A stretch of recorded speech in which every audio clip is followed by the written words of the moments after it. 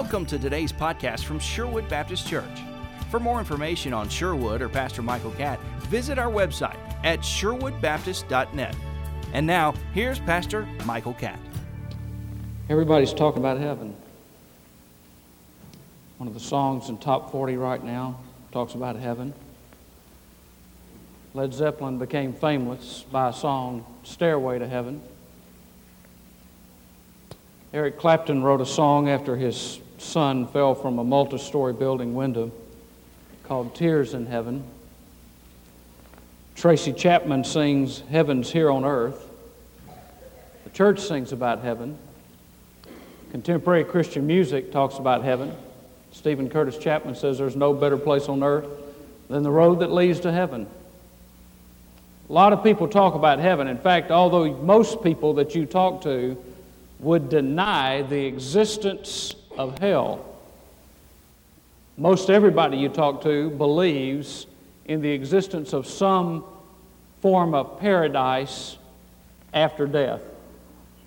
So what I want us to do is to go to where God has lifted the veil for us, to let us see what He has been doing. Now, when you get to Revelation chapter 21 and chapter 22, what you get to is what God has been doing since Genesis chapter 1. Everything culminates in the last two chapters of the book of Revelation. By the way, there is no devil mentioned in the last two chapters. When God starts talking about heaven, He doesn't waste any more time talking about our enemy. He is cast into a lake of fire, there to remain forever. And He draws back the curtain and lets us get a glimpse of what He has been doing, what He is presently doing, and what we will be doing for all eternity. And so I want to ask you to join with me. We're going to skip a few verses, but I'll read extensively out of Revelation chapter 21, verse 1. And I saw a new heaven and a new earth. For the first heaven and the first earth passed away, and there is no longer any sea. And I saw the holy city, New Jerusalem, coming down out of heaven from God, made ready as a bride adored for her husband. And I heard a loud voice from the throne saying, Behold, the tabernacle of God is among men, and He shall dwell among them, and they shall be His people, and God Himself shall be among them. And He shall wipe away every tear from their eyes, and there shall no longer be any death. There shall no longer be any mourning or crying or pain. The first things have passed away. Beginning in verse 10. And He carried me away in the Spirit to a great and high mountain, and showed me the holy city, Jerusalem, coming down out of heaven from God, having the glory of God. Her brilliance was like a very costly stone, as a stone of crystal clear jasper. It had a great and high wall with 12 gates, and at the gates 12 angels. And the names were written on them, which are those of the 12 tribes of the sons of Israel. And there were 3 gates on the east, and 3 gates on the north, and 3 gates on the south, and 3 gates on the west. And the wall of the city had 12 foundation stones, and on them were the 12 names of the 12 apostles of the Lamb. And the one who spoke with me had a gold measuring rod to measure the city and its gates and its walls. And the city is laid out as a square, and its length is as great as its width. And he measured the city with the rod, 1,500 miles. Its length and width and height are equal. And he measured its walls 72 yards according to human measurements, which are also angelic measurements. And the material of the wall was jasper, and the city was pure gold, like clear glass. The foundation stones of the city wall were adorned in every kind of precious stone. Now pick up in verse 21. And the 12 gates were 12 pearls, and each one of the gates was a single pearl. And the street of the city was pure gold, like transparent glass. And I saw no temple in it, for the Lord God, the Almighty, and the Lamb are its temple. And the city has no need of the sun or of the moon to shine upon it, for the glory of God has illumined it, and its lamp is the Lamb. And the nations shall walk by its light, and the kings of the earth shall bring their glory into it. And in the daytime, for there shall be no night there, its gates shall never close. And they shall bring the glory and the honor of the nations into it. Nothing unclean, and no one who practices abomination and lying shall ever come into it, but only those whose names are written in the Lamb's book of life. When Jesus left the earth, he left to do two things. First of all, he left to pray for us. The Scripture says he ever lives to make intercession. Wherever you are, whatever you're doing, whatever moment in time that you are a part of, as long as you have breath, Jesus Christ is interceding for you. If you can't get a return call from anybody, if you don't feel like anybody else cares enough to pray, Jesus Christ is praying for you. He left to intercede for us. The second thing he left to do was to prepare a place for us. John chapter 14 says, I go to prepare a place for you, and in my Father's house are many mansions, literally many dwelling places. You kind of get the idea of a mansion, and you can get the idea of this cold stone building like Princess Di and Prince Charles live in, that's a house, but it's not a home. But the picture here is of a home, of a dwelling place, of a place where you feel comfortable, a place that you feel at home at. You can go to some houses and you don't feel at home, right?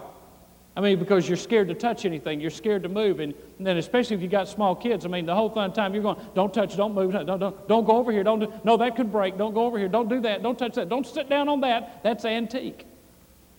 Well, you're not going to have anything to worry about in heaven because there's nothing breakable there. You're going to have a home that you can be at home in. That's what Jesus said he was going to do. And he said in Revelation 21:5, behold, I make all things new. Now that word new means new in kind, new in quality, or new in character. It's something that's never existed before. It's new and it has never existed before this time. He's making all things new to us. And so there are several things about heaven. First of all, heaven is a perfect place. It is not a myth. It's not a state of mind. It's not an emotion. It's not a crutch for the elderly. Although the older we get, we do seem to care more about heaven than when we were younger. It's funny. When we're small children, we talk about heaven. And when we're old people, we talk about heaven. And we forget about it in youth and middle age when we need to be preparing for it. It's not a myth. It is a place designed by God. But listen, the central focus of heaven is not all these things that John writes about in chapter 21. For if you remember, turn if you would to Revelation 4. Because John, the first thing he noticed about heaven was not the walls, not the streets of gold, not the gates of pearl. Revelation chapter 4, which is the passage that we looked at when we talked about worship and what we'll be doing for all eternity. Revelation 4 and verse 2, immediately I was in the Spirit, and behold, a throne was standing in heaven, and one sitting on the throne. See, the first thing that John noticed was not all the stuff that impresses us. Wow, that's a lot of gold. Those are a lot of stones. God must have a lot of money. The first thing he talked about was, I saw a throne and there was a lamb sitting on it. The dominance of the presence of God is more powerful in heaven than the presence of all that stuff. That's just kind of thrown in. I love what Ron Dunn says. He says, we put such a value on gold and God just paves streets with it. He uses gold like we do asphalt. I mean, it's nothing to him. I mean, he wants gold, he can make gold. He didn't have to worry about anything. He's got all he needs. Make a whole city out of it. Now, let's talk about heaven as a perfect place. First of all, it is a place of perfect fellowship with God. John 14:3 says that where I am, there you may be also. It's a place of perfect fellowship with God. Now, wherever heaven is, that's where God is. and He's there so that we may be there also, to have perfect fellowship with Him. We won't have to worry about Him having to leave and go somewhere else. He'll be there, and we will be in His presence in a supernatural existence. Secondly, it is a place of perfect fellowship with other Christians. It is a place of perfect fellowship with other Christians. Now, John, when he wrote this, was exiled on the Isle of Patmos. He was separated by the sea, and it is interesting that God, knowing the heart of man, says to a man exiled on an island, no more sea. Not going to be any more sea. You know, John would go up on the beaches of the Isle of Patmos, and he would stand, and from Patmos you can see the mainland. And he'd look out and realize that loved ones were over there. Maybe grandkids were over there. People that he had saved were over there. And he couldn't see them because he was separated by a great body of water. But he said, there's going to be no more sea, no more parting. Whatever stands in the way of our fellowship with one another is going to be removed in heaven. We're going to have perfect fellowship with one another. In 1 Thessalonians chapter 4 and verse 16, the dead in Christ shall rise first. Then we which are alive and remain shall be caught up together with them in the clouds to meet the Lord in the air, and so shall we ever be with the Lord. No death, no tears, no curse of sin. Perfect fellowship with other Christians. Now, one of the questions that people ask about heaven is, will I know my loved ones there? I believe the answer is emphatically yes. Do you remember David when his baby died? And David said in 2 Samuel chapter 12 and verses 22 and 23, he cannot come and be with me, but I can go and be with him. Under the inspired Word of God, through the inspiration of the Holy Spirit, David understood something about knowing his son who had died. Moses and Elijah on the Mount of Transfiguration, remember that? Peter, James, and John were up there, and Jesus didn't say, now Moses, this is Peter, and Peter, this is Moses, and John, this is Elijah. Elijah, you'll need to know John because y'all haven't met before. I mean, these people have been dead for over 1,000 years. I mean, they're long gone. There are no pictures. It's not like, oh, George Washington. So, yeah, you kind of bear resemblance there. On the Mount of Transfiguration, when there was a glimpse of the glory of God, there was an immediate recognition of two of the major figures of the Old Testament. What that tells me is, if they could recognize Moses and Elijah, who they had never known personally, they'll recognize one another who they have known personally. That we'll know one another there. Well, will I know my family there? Yes, some of them you may be surprised that they get there, but you'll know them. I mean, your jaw may drop right after you see Jesus and turn around and see some cousin, and you think, I can't believe it. But it'll be a place of perfect fellowship. Paul said in 1 Corinthians chapter 13 and verse 12, I shall know even as also I am known. So I do believe that heaven is a place where you know your loved ones. Heaven is a place where you fellowship with other Christians. We're not on the clock. We don't have to leave. We don't have to worry about how much time we've got. We've got all the time that there is and more. Thirdly, heaven is a place of perfect abundance. Look at Revelation chapter 22. Revelation chapter 22, a place of perfect abundance. And he showed me a river of the water of life, clear as crystal, coming from the throne of God and of the Lamb. Now remember, Jesus said in John's Gospel, I am the living water, and if you drink of me, you'll never thirst again. Guess what gets picked up right here in this verse? The river of the water of life, clear as crystal, coming from the throne of God and of the Lamb. That living water comes from God. In the middle of its streets and on either side of the river was the tree of life, bearing 12 kinds of fruit, yielding its fruit every month, and the leaves of the tree were for the healing of the nations. And there shall be no longer any curse, and the throne of God and of the Lamb shall be in it, and his bondservants shall serve him there. Verse 5. And there shall no longer be any night. And they shall not have need of the light of the lamp, nor the light of the sun, because the Lord God shall illumine them, and they shall reign forever and ever. Now here's what heaven's going to be. all you've ever needed from beginning to end and everything in between is provided for you there. You won't have to run down to the store to get anything. All that you need for perfect contentment and peace and happiness is already provided from the river and from the tree of life and from the Lamb. All provisions made for us. Fourthly, it is a place of perfect comfort and rest. Now, I know that because He tells us what's not there. He tells us there are no tears, no sorrow, no death, no pain, no darkness. The ungodly are not there. Sin is not there. There are no temples there. There's no sun or moon there. And the curse of Adam's sin is not there. He tells us what is there. The saints are there. The river of the water of life, the healing fruit, the Lamb of God, worship is there, the wedding feast of the Lamb and His bride, and the unveiled face of God and the Son of Righteousness are all there. So it's a place of comfort and a place of rest. Next, it is a place of perfect glory. Colossians chapter 3 and verse 4 says, "When Christ, who is our life, shall appear, then shall you also appear with Him in glory." That's pretty impressive, you know. The Lord God shall illumine them, and they shall reign forever and ever. Place of perfect glory. Lastly, it's a place of perfect worship. We sang tonight. I think we'll sing it at the end. Blessing and glory and honor and power forever.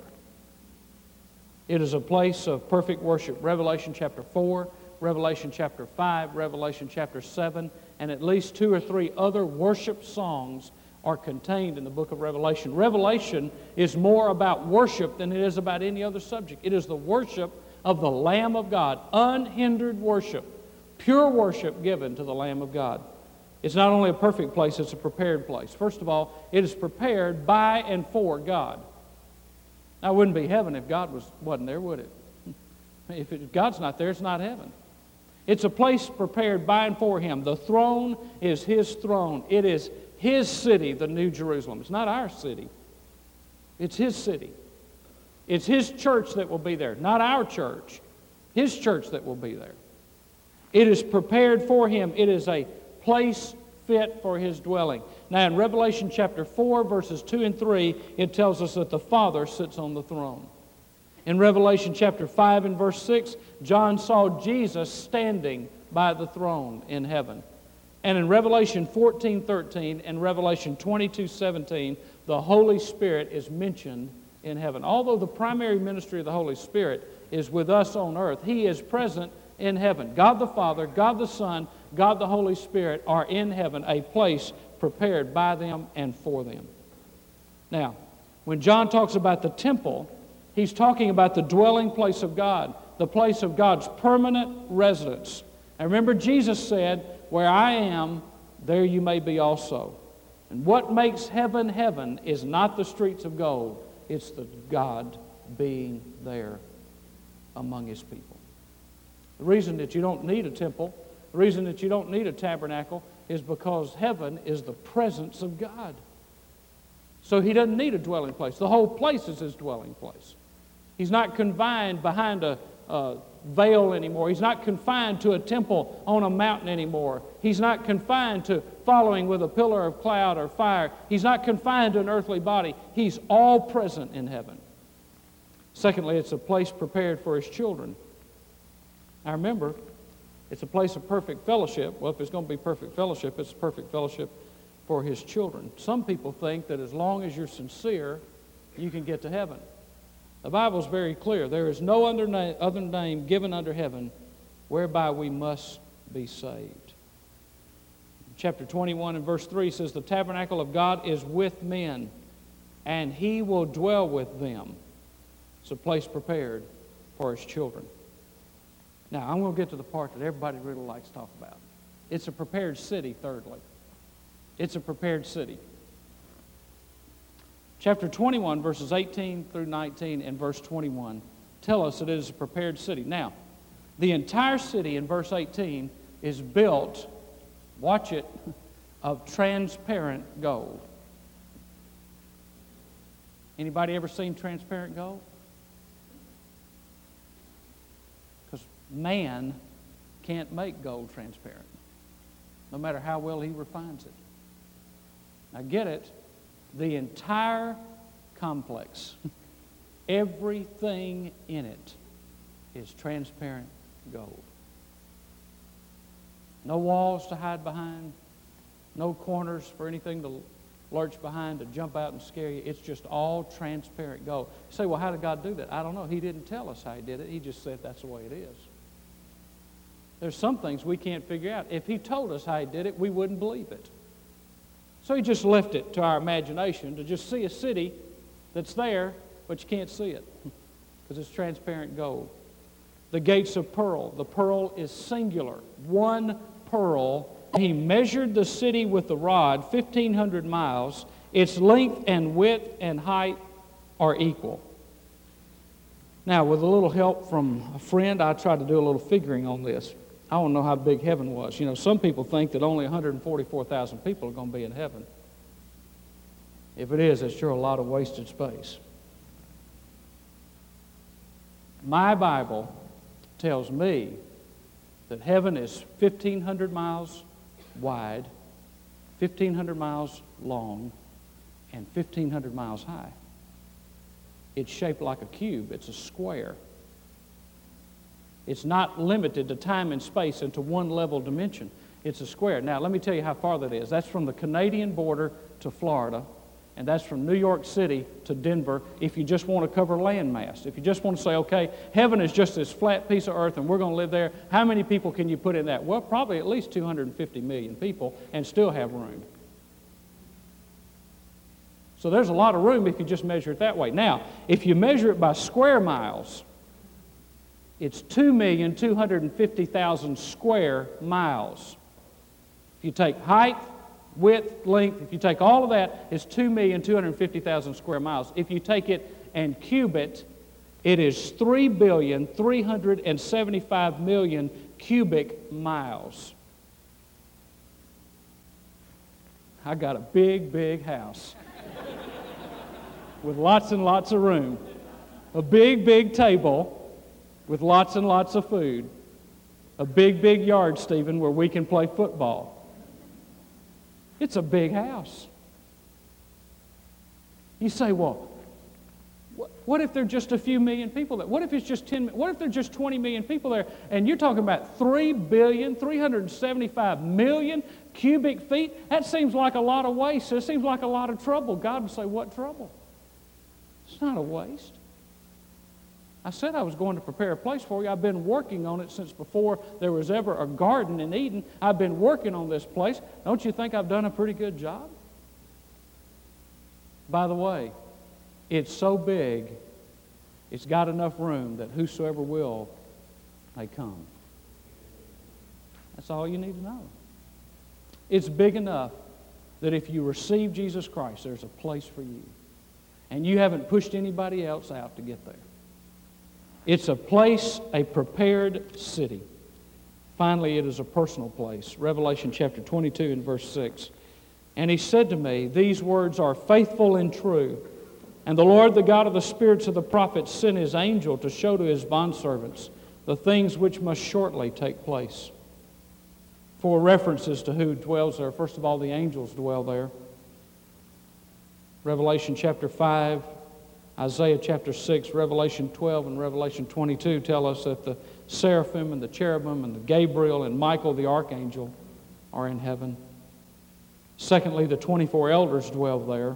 Revelation chapter 4 and verse 4 tells us that the 24 elders are around the throne. I believe that those are the 12 apostles and the 12 heads of the tribes of Israel, blending the Old and New Testament together, that there is no break in the revelation of God and God's promise to His people that those who walk by faith will come to know Jesus Christ and will spend eternity in heaven. The 24 elders are there. Thirdly, the saved of Israel will dwell there. In fact, Hebrews chapter 11 and verse 6 says about that great hall of fame of faith, of which are all Jews. He says, God is not ashamed to be called their God, for He has prepared for them a city. The saved of Israel are going to be there. That's why it's important how we treat the nation of Israel. That's why it's important how we honor people of the Jewish faith. because they are a part of God's promise. And we don't ever need to slight them. We need to share the good news with them. They may at times be offended that we feel the compelling nature to evangelize them. But it's only because we've met their Messiah. You see, I couldn't be saved if I hadn't met a Jew, because it was a Jew that saved me. It was through the line of David that I found salvation, not through the line of any Gentile. God chose the Jewish people to bring the deliverer, not only of His people and not only of the nation, but of all who will come to Christ. So the saved of Israel are going to be there. Fourthly, the church is going to be there. One of the first things that's going to happen after the rapture is the marriage supper of the Lamb. That's going to be one big dinner on the grounds. I hate to tell you that, but if it takes up just 10% of heaven, it's going to be a big table with lots and lots of food.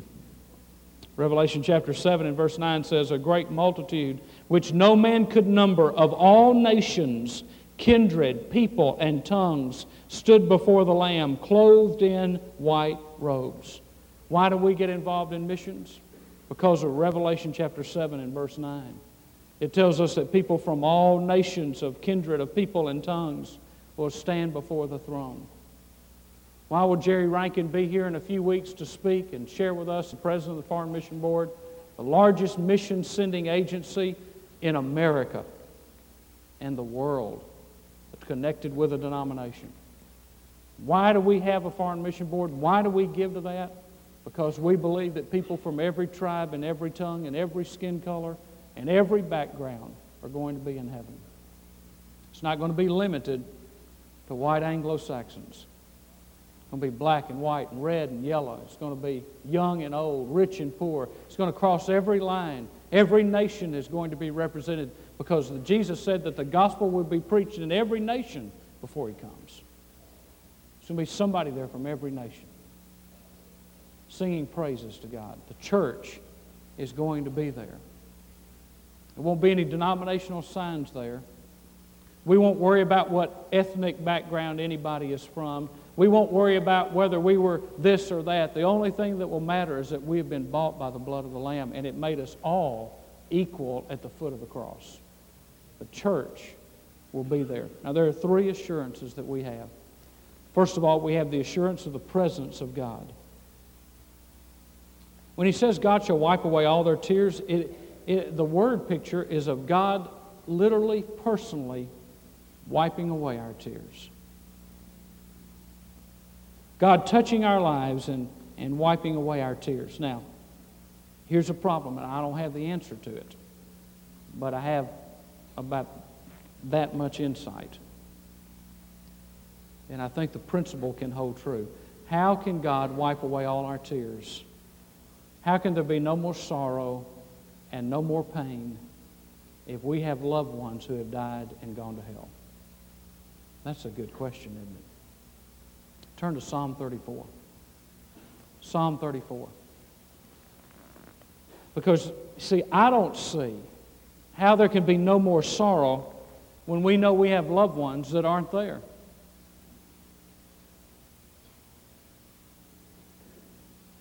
This is not a complete answer, but at least it is a partial answer for me to give me a little understanding, because the Scripture speaks of this on a couple of occasions. I don't know how God's going to do it, but apparently He is. Psalm 34 and verse 16. The face of the Lord is against evildoers. Now notice the next phrase. To cut off the memory of them from the earth. The righteous cry, and the Lord hears, and delivers them out of all their troubles. The Lord is near to the brokenhearted, and saves those who are crushed in spirit. Many are the afflictions of the righteous, but the Lord delivers him out of them all. Now, obviously this is a promise related to the Psalms, but it has application even to the future, I think. Now, the reason I think this applies is to cut off memory of them who from the earth. The reason I think this applies is because what we're going to look at next week when we talk about hell. If you read Luke chapter 16 on the parable of the rich man in hell, you will find that the rich man was aware of what was going on in the bosom of Abraham, which is one of the terms used for heaven. He could see Lazarus in the bosom of Abraham, and he talked to Father Abraham to ask him to send somebody to witness to his brothers. But you read that whole parable. Jesus didn't tell it as a parable. Jesus told it as a true story. You read that story, and you will never see Lazarus looking or responding to the rich man in hell. Not one time.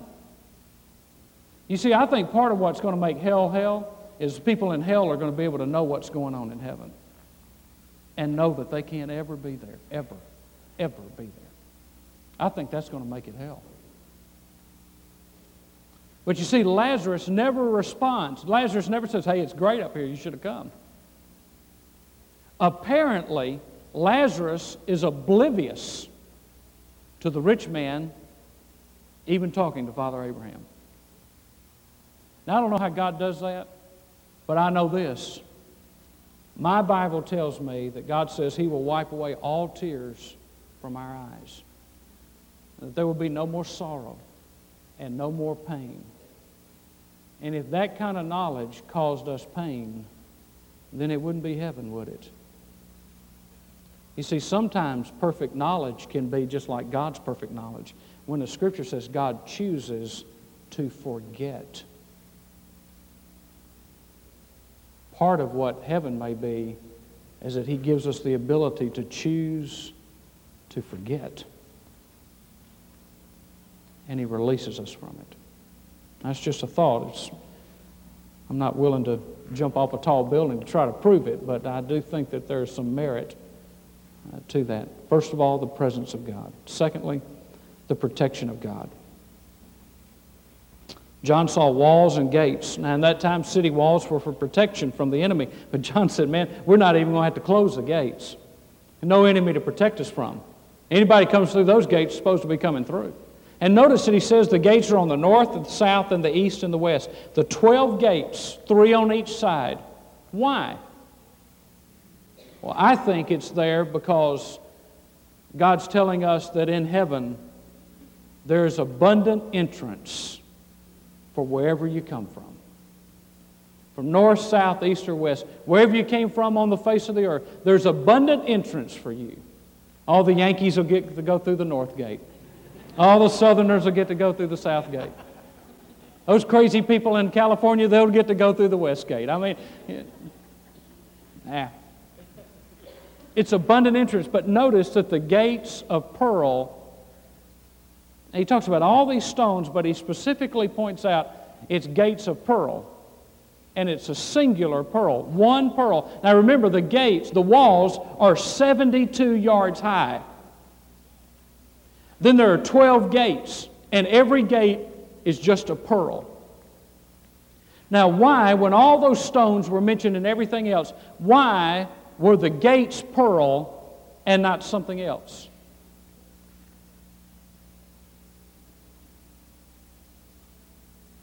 I got a good idea. You see, the pearl is the only stone, the only jewel that is formed out of suffering. For a pearl to be formed, it is not chiseled out of a rock. It comes from the pain and the irritation and the suffering of an oyster. I think God made the gates of pearl to remind us that when you go through this gate and you celebrate your life for all eternity with Jesus, you're going to go through His suffering to get there. You don't get into heaven without going through the nail-scarred hands. You don't get into heaven without the one who was bruised for our iniquities. You don't get into heaven without going through Jesus Christ, who suffered for our sins. And your protection, the reason the gates are open, is your protection is found in the one who was wounded for our transgressions and bruised for our iniquities. And the chastisement of our peace was upon Him. The protection of God. I don't know about you, that just excites me. To think about the fact that we will walk through those gates of pearl, and every time we see those gates, we will be reminded that one suffered so that we would never experience the second death. Thirdly, The provision of God. Chapter 22 talks about the river of the water of life. We've already mentioned that. Then it talks about the tree of life. Anybody remember the tree of life? Hadn't heard from that thing in a long time. In Genesis, it tells us that the tree of life was in the Garden of Eden, guarded by angels. And now it's in heaven, giving what fruit we need, a different fruit every month, to sustain life. The provision of God. God says, you come to me, you'll never thirst. He says to us, if you'll come to me, I'll give you bread that satisfies. The Word of God is called meat, it is called honey, and it is called bread. When we go to the marriage supper of the Lamb, and when we are in heaven and we see the street with the water of life that will sustain us forever, when we see the tree that bears fruit, one tree that bears enough fruit for everything we need. I don't know how He's going to do that. I don't have any clue. I don't have to know. I just know I'm going to be sustained because He's going to provide for me. Every promise that He made to us on earth is fulfilled in heaven. If you watch Conversations with the Giants Thursday night, you saw Ron Dunn make a statement that I think is very true. He said, you know, when we see Him, then we will say, yes, Lord, Romans 8:28 is true. We may not can say it all now. We may believe the promise without having the assurance personally. But when we see Him, who is our protection, who is our presence, who is our provision, we will say, Lord, you got it all right.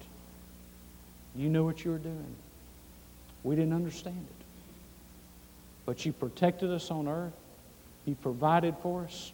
Your presence was with us in the Holy Spirit. And now for all eternity, we've got the same thing. Folks, heaven is a place of abundant blessing. But I tell you what, all the gold and all the things there, it'd be hell if Jesus wasn't there. Because that's what makes heaven heaven. Why do I want to go to heaven?